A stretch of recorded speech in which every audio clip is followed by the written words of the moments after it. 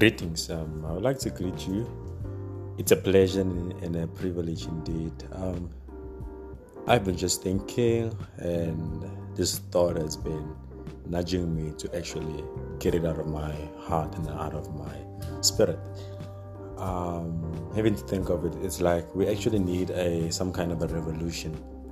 I've actually come to realizing that we need a revolution, and this revolution won't be a revolution where we are carrying guns or knives to killing somebody or forcefully imposing a certain thing. But this revolution is a revolution of ideas. What I mean by a revolution of ideas is specifically telling a story about business. Telling a new story about business. A revolution of ideas where we will spread ideas and stories which will be healthy and worthy for our children. Because we have been shaped somehow by history and by our past and by the society as human beings. We have been shaped by that and developed by it to a point where we believe that business is about making profit and making money. Like, for instance, there's a saying which says that business is more about maximizing profit for the shareholder. So in other words, business has been considered as just an atmosphere or a company or a group of people or actually an organization which serves to create or to generate money for the shareholder. But actually, when we go and when we look at it biblically, and this podcast is specifically for those who are Christians and who are saying, I want to be in business or I am in business. Perhaps you are at home and you are sitting and you are saying, I don't have any ideas, but I have the desire to go into business. Perhaps you are at home and you are saying, I have business ideas, but I don't know or I don't have the courage to start and to launch a business. So before you start, this is actually a podcast for you to actually tell you that the purpose of business should not be necessarily making profit, but it ought to be purpose-driven. What I mean is, you might need red blood cells in order for you to live, but it doesn't follow or require that the purpose for your life is actually to make red blood cells. When I incorporate this saying into business is, yes, you do need profit and a salary and money in order for your business to exist. Please note, in order for it to exist, but it doesn't follow that the purpose for business is to make profit or to make money. I've actually realized biblically that God has actually designed and created a person and each individual with a purpose or a specific purpose. And I've written this in my upcoming book, which is on what it means to live a life of purpose. So basically, it is of utmost importance to know that every person was created for a reason. You are not an accident. You are not a mistake. In spite of your mother having or your parents having born you or birthed you out of wedlock and your father not wanting you, you are not an accident. God destined and predestined you to be here and to be alive. So it is of utmost importance to know that you are not a mistake. You were created for a specific reason and for a purpose. This purpose is your assignment, and it's something that by discovering it, you will determine your worth, meaning your worth and your value, and you will actually know what priorities to set and your belief system. So basically, it is this way. God created you and He formed and He designed you because there was a need on earth.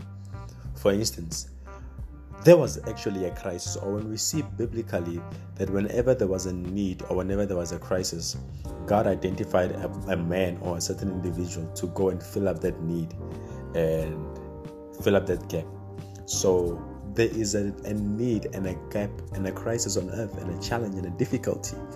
So because of that need and that crisis, God saw you and He made you with that need, meaning that ability to fill in that need, and then He made you with it and full package, and He sent you to the earth so that you might work to filling that need or to solving that problem. And as a result of this is also how business is actually ought to be. Business is actually discovering or identifying a need or a lack or a challenge on earth and solving that problem. Is identifying a problem and solving it. For instance, you might come to an area and then you might realize that actually people here are overweight.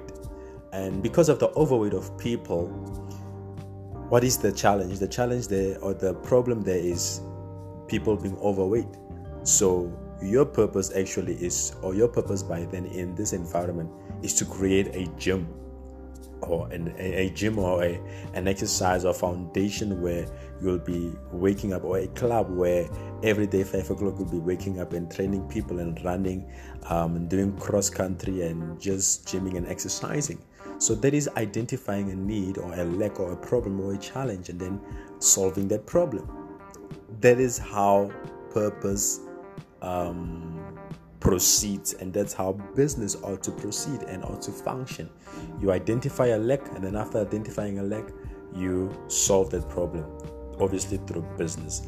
And obviously, yes, one thing I've realized is that, and one thing you should know is that by doing your priority or something which you ought to do, which is solving a problem, you'll end up being paid for it. Because yes, obviously your business needs to exist. But me saying this is actually to prove to you that business is not about maximizing money for the shareholder, but it is actually it ought to be driven by purpose, meaning there should be purpose behind business. And in fact, as Christians, there's a difference between a business by an ordinary Christian and a business by a Christian. An ordinary person who is not a Christian, yes, and by a Christian. So as Christians, there is a greater demand laid upon us because our goods and our gifts and our services and our products ought to minister to people in a way. It ought to minister to them. If you are selling books, your books ought to minister to people in a way, meaning actually our foundation or our focus is actually salvation, meaning your business ought to glorify God and bring God the glory. And if your business doesn't do that, then it means your business you have conformed to the wrong standard of making business or of going about business. But I thank God for this podcast, because as I'm saying and as I'm speaking, your life will never be the same again and you will be transformed. So that's it for me now. That's just a short podcast, unfinished podcast for you. I believe that you will listen and you will enjoy it. And for more information for more information, you can please go on my Facebook page, my personal Facebook page, which is on Michael Jabulani Msiza. Or you can actually check me up on Instagram, still Michael Jabulani Msiza. Or you can WhatsApp me on 062 181 2885. I repeat, 062 181 2885. And that's it. Thank you. Have a blessed day. God bless you. And God loves you. And remember, God created you to be successful. So you are success.